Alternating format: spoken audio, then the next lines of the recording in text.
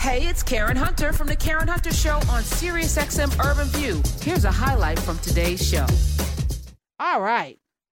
I'm excited because I was heavily behind this man becoming the senator from South Carolina. Unfortunately, not enough people voted to put him in that seat. That would have upended Lindsey Graham, who is, to me, a total disaster. And I shouldn't introduce him by saying that, but I just feel very strongly about it because we need good people. And this man is good people. He's now the chair of the DNC. Let me welcome back to the show, Mr. Jamie Harrison. Hello.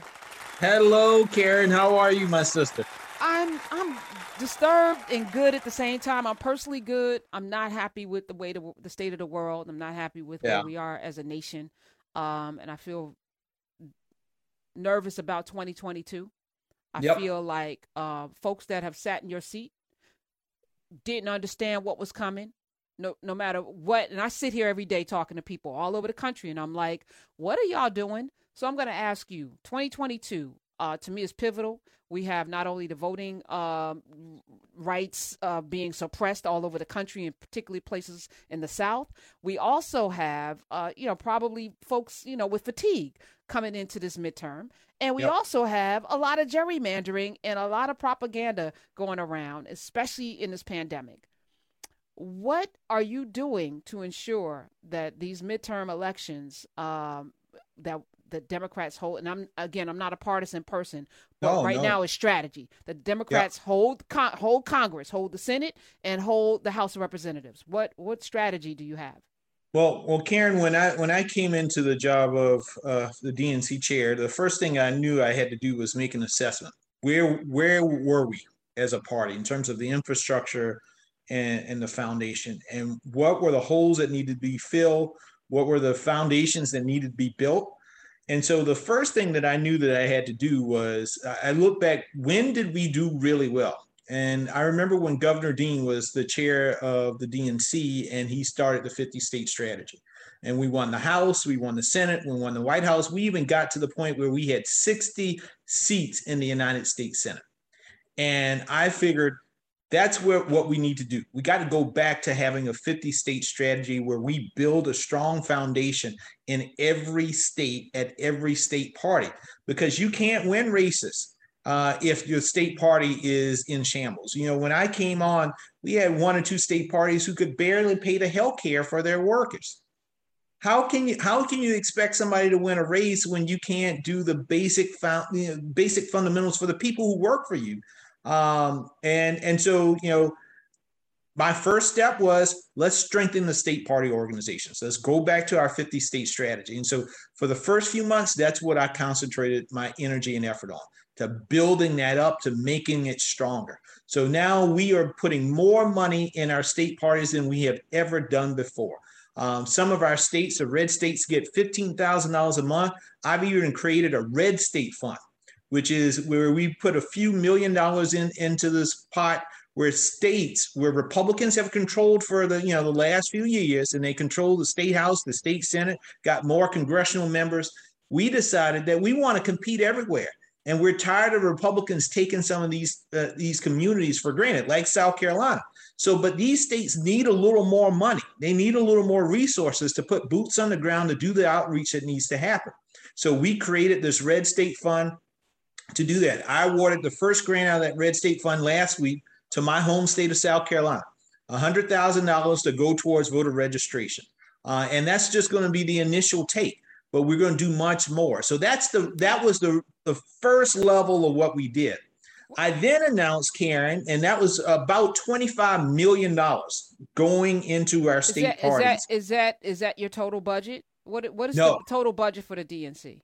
So the DNC this year will probably raise for the cycle, say $140 million. Okay, $140 million. And what percentage of that is targeting this midterm that's coming up 2022? Well, almost all of it. We're going to spend it. Okay. All right. So let me ask you this. Yeah. And I want you to break it down. Yeah. You ran for the Senate seat in South Carolina. Yeah. Why did you want to be DNC chair? Well, part of what I wanted to, I wanted to be DNC chair before I wanted to be United States Senator. You remember, I ran for DNC chair uh, um, after Hillary lost in 2016. I ran against Keith Ellison and Tom Okay. Perez Okay. and I did Pete not remember Buttigieg. because I was totally behind Keith Ellison at that point. I knew Tom Perez was going to Yep, be a disaster. I yep. said it out my mouth. I said it. I said it on these airwaves. All right, Jamie, I'm sorry. Well, So, well, so I ran for DNC chair then, because I've been a state party chair in a red state, so I knew and I had seen Howard Dean do so well as chairman, and he did well because he invested in state parties, and it didn't matter whether you were a red state, a blue state, or a purple state. You had resources to be able to compete, to put people on the ground, to do it all year round.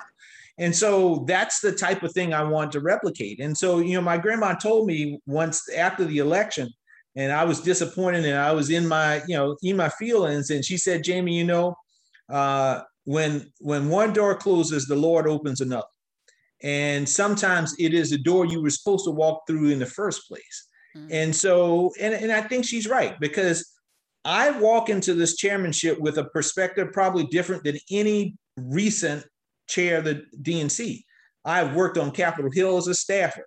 I've been a state party chair in a red state. I ran for the United States Senate as a candidate, and now I'm in the chairman seat, and I can see the world in those perspectives: a candidate, a staffer, and also as a state party leader. And so we are working systematically. So I have already announced almost $70 million that we are going to put on the ground in our state parties and for voter registration, voter protection efforts. We are, Karen, building the biggest voter protection effort that we've ever had at the DNC in the history of the DNC. I'm hiring people right now so that they are on the ground in these states to learn what these nefarious laws are, and to make sure that, I don't know what's going to happen legislatively on the federal level, but as my grandma also said, you can control what you can control. I wish I had a vote in the Senate. If I did, we'd get rid of filibuster then, but I don't. So, but what I can control is making sure that the operations at the DNC is prepared so that people on the ground are educated about these rules that are set up to keep them from voting, that we reach out to them, and we do it now instead of waiting until 2 months before the election, that we mobilize them, and that we protect them once they get to the polls, and we protect their ballots once they are cast. And that's going to be really, really, really important. And you can't wait until next year to do that. You got to put the money on the ground now to get the lawyers in place right now to begin to build the operation to make that happen. And that's what we're doing at the DNC right now. Now, a lot of attention went to Stacey Abrams after Joe Biden was elected, and Warnock and Ossoff won Georgia. But Stacey wasn't the only person out there. But her voting rights, public integrity, her new Georgia project to register Georgians, and now she's taken that out beyond with Fair Fight. How much are you working with her? Because she clearly knows some things. So our Raina Walters Morgan leads up voter protection along with Mayor Keisha Lance Bottoms. So the President Biden, when he asked me to be the chair, he asked Keisha Lance Bottoms, the mayor of Atlanta, to be the vice chair over voter protection and education efforts. And so she works with Raina on our team, who's also a sister from North Carolina, and they lead up our voter protection effort. And again, we're pouring millions of dollars into that. And Raina coordinates with, the NAACP Legal Defense Fund, all within the legal parameters that we can, with Fair Fight and those groups, to make sure that we have the appropriate level of voter protection across this country. And so we're hiring folks right now. I think in the last election, there were 33 states that had voter protection directors. My goal is to get to 50. To make sure every state we have people who are on the ground early enough to build out the operations that are so necessary to protect the right to vote for everybody. But Stacey is, she's a force of nature, and we should all be so happy to live in her world. But as I watch her, it's just, again, somebody that sees a need and rolls up her sleeves. She's not gregarious. She's not loquacious. She's not somebody that's outrageous. She just methodically sees the need, rolls up her sleeves the way Cliff Albright and Latasha Brown from Black Voters Matter, which leads me to, are they also getting some of this $140 million? Because they also are out there doing all of the things. They are. Now, we are not sure yet in terms of the money that we are allocating. In the $25 million that I just announced with the vice president at Howard, we are going to send some of that money to some grassroots organizations that are doing work on the ground. And so we're building out the parameters for what that is, because you got to understand that there are some legal ramifications for groups getting dollars from us. We're a political organization. Some of them are C3s and C4s. Right. And there's certain things that we can and we can't do. So we're building out with the lawyers to figure out mechanisms to make sure that we are putting resources on the ground. So organizations that are doing good work in this space, that we can help out as much as possible. But some of this money is also flowing into our state parties as well, that then will be able to allocate resources to organizations within their states. Because, just as you studied Howard Dean, these are different times too.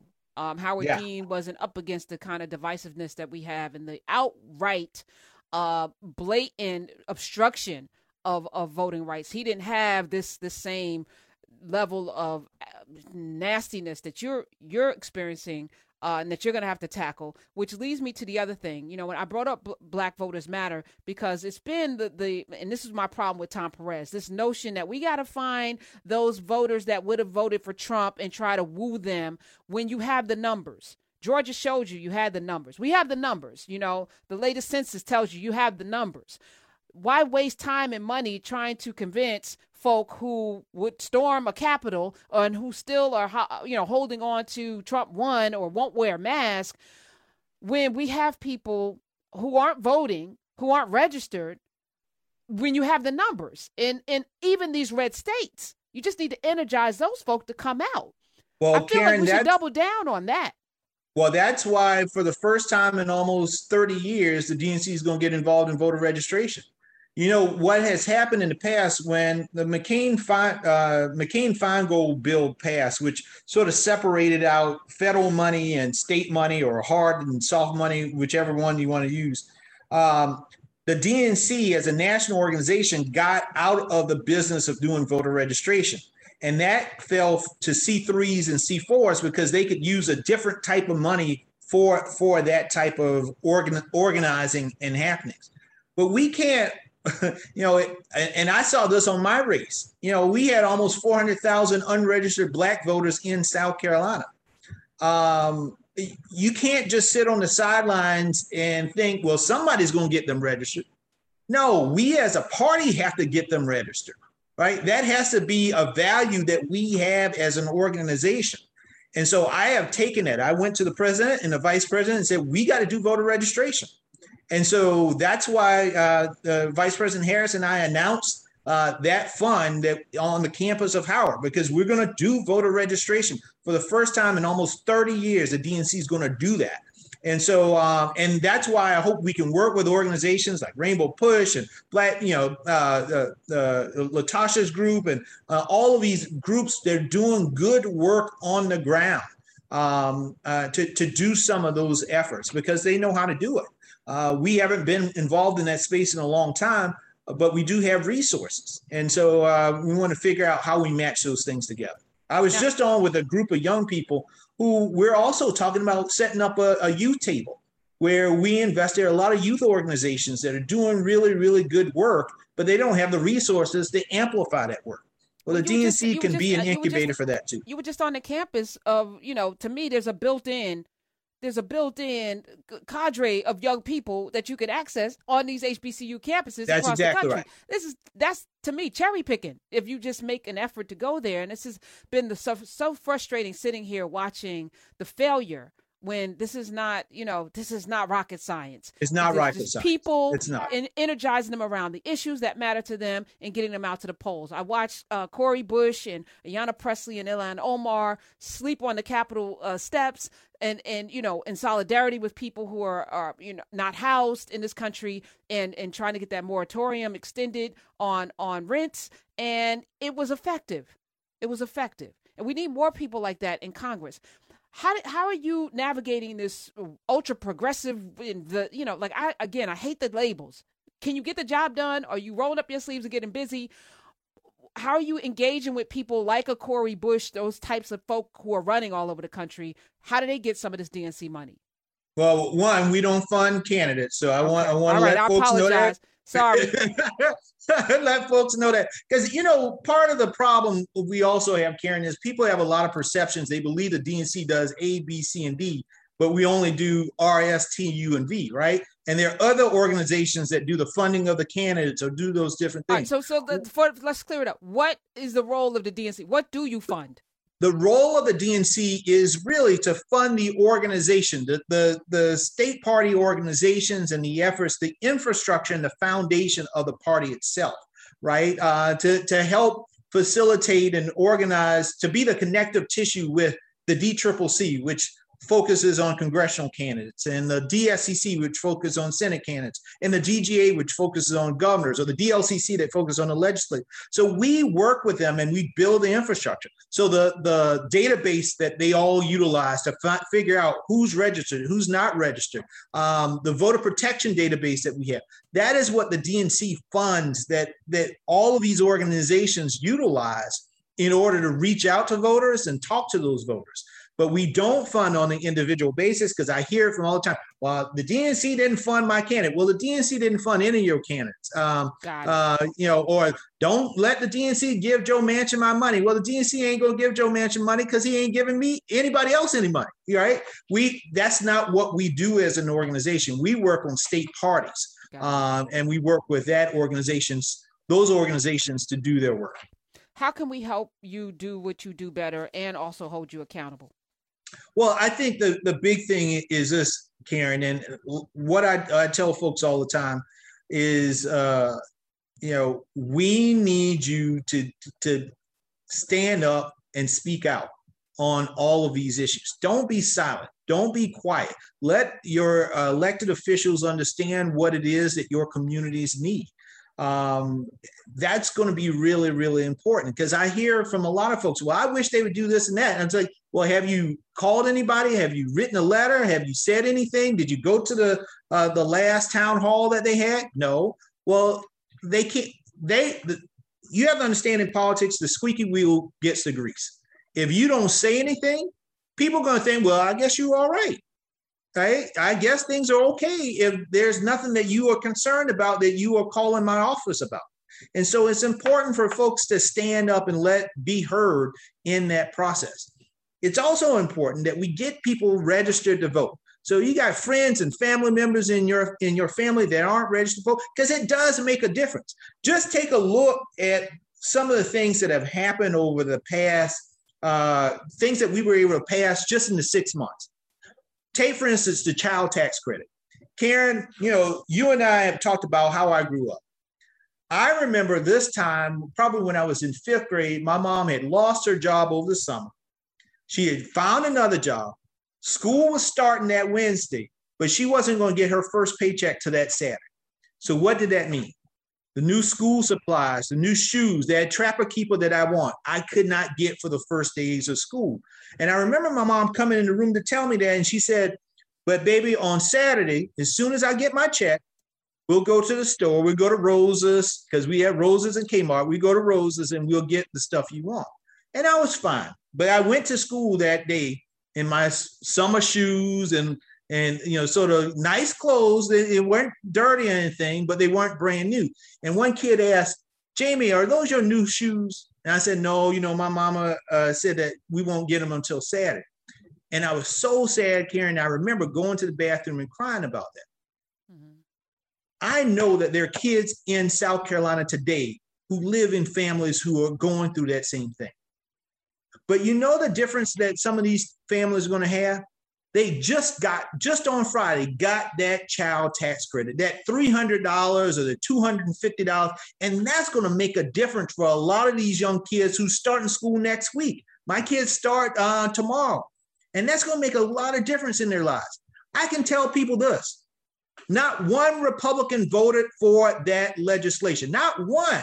There are 535 members of Congress and not one Republican voted for it. That only happened because of Democrats. And so there are real world consequences for it, for what happens when you vote for people and how it can impact your family. And so that's what I tell people. Make sure you have your voice heard. Now, how you keep me accountable, folks, listen, the thing that I'm going to work my heart out on, and anybody who knows me knows that I don't do anything, excuse my language, half-assed, because I can't afford to. You know, being a big black man from South Carolina, when the opportunity comes, you better take advantage of it. And so I'm doing this with all my heart because I understand that I don't want my sons to grow up in a world like my grandparents grew up in. I don't want your sons and daughters to grow up in a world like they grew up in. And so it's incumbent upon all of us to work our hearts out, to do what is necessary to make this the place that we want to raise our children up in. And so voting rights, I'm going to do everything I can on that. I have talked to the president and the vice president until I'm blue in the face about how personal this issue is for so many of us. This isn't just like infrastructure. It's not just like housing or anything. All those things are important, but this is personal because it's a foundational right by which all other rights are built upon. And when that right is taken, everything else falls down. And so they understand that. And I know that they are working hard to make it happen behind the scenes. Sometimes, y'all, you ain't going to see everything out front because some of these conversations happen, you know, late night, people having their drinks and this and that, the wheeling and dealing to make it happen. But I can guarantee you folks, conversations are happening. And we're going to do everything that we can to deliver for the American people, from voting rights to healthcare, to jobs, to housing, in every aspect. We've done some good things thus far. There's still a lot more work to be done. But I can tell you that I'm trying to do everything that I can. And if you see me sleeping, Karen, you let me know. Oh, you know I will. But, you know, I was also going to say that the great thing about Jamie Harrison is that when you call him, he comes. He doesn't duck. He's not going to come and feed you a whole bunch of nonsense. He's going to tell it like it is. If you can't answer something, he's going to say he doesn't know. And I like that about you because it's all, you know, we don't have all the answers, but at least you show up. You know, and you are, you know, quite capable. Last question, and it's an unfair question, but I just need to understand some things. You're from South Carolina, born and bred, been there all your life. My daddy went to Allen, so I have a little South. My grandfather was from Somerville, spent some summers there. I need you to help me understand Tim Scott. I knew you were going there. Make it make sense, Jamie. Because listen, he could be president. And I think a whole lot of white folks would vote for him. I know, but I think a whole lot of white folk voted for him in South Carolina. And I just needed to make sense. Is it just policies that, you know, is? I mean, listen, Tim has drank that Kool-Aid and he believes everything he says. So I want folks to know that he's not being disingenuous. I mean, whatever is coming out of his mouth, he believes it to the core of who he is. And so the question is that, do you subscribe to that? If you don't subscribe to it, I mean, this is a guy who just voted against the infrastructure bill. Now, if you live in South Carolina, you know that there are potholes bigger than I am. You know that, you know, we worry about flooding and all this and that. You know that 35% of rural South Carolina doesn't have any broadband. But our senator just voted against an infrastructure bill that would have provided services for many of that. And so I don't understand it. I really don't. You know, he's a nice guy when you talk to him. I mean, he's really pleasant and all that, you know, smiling and all that.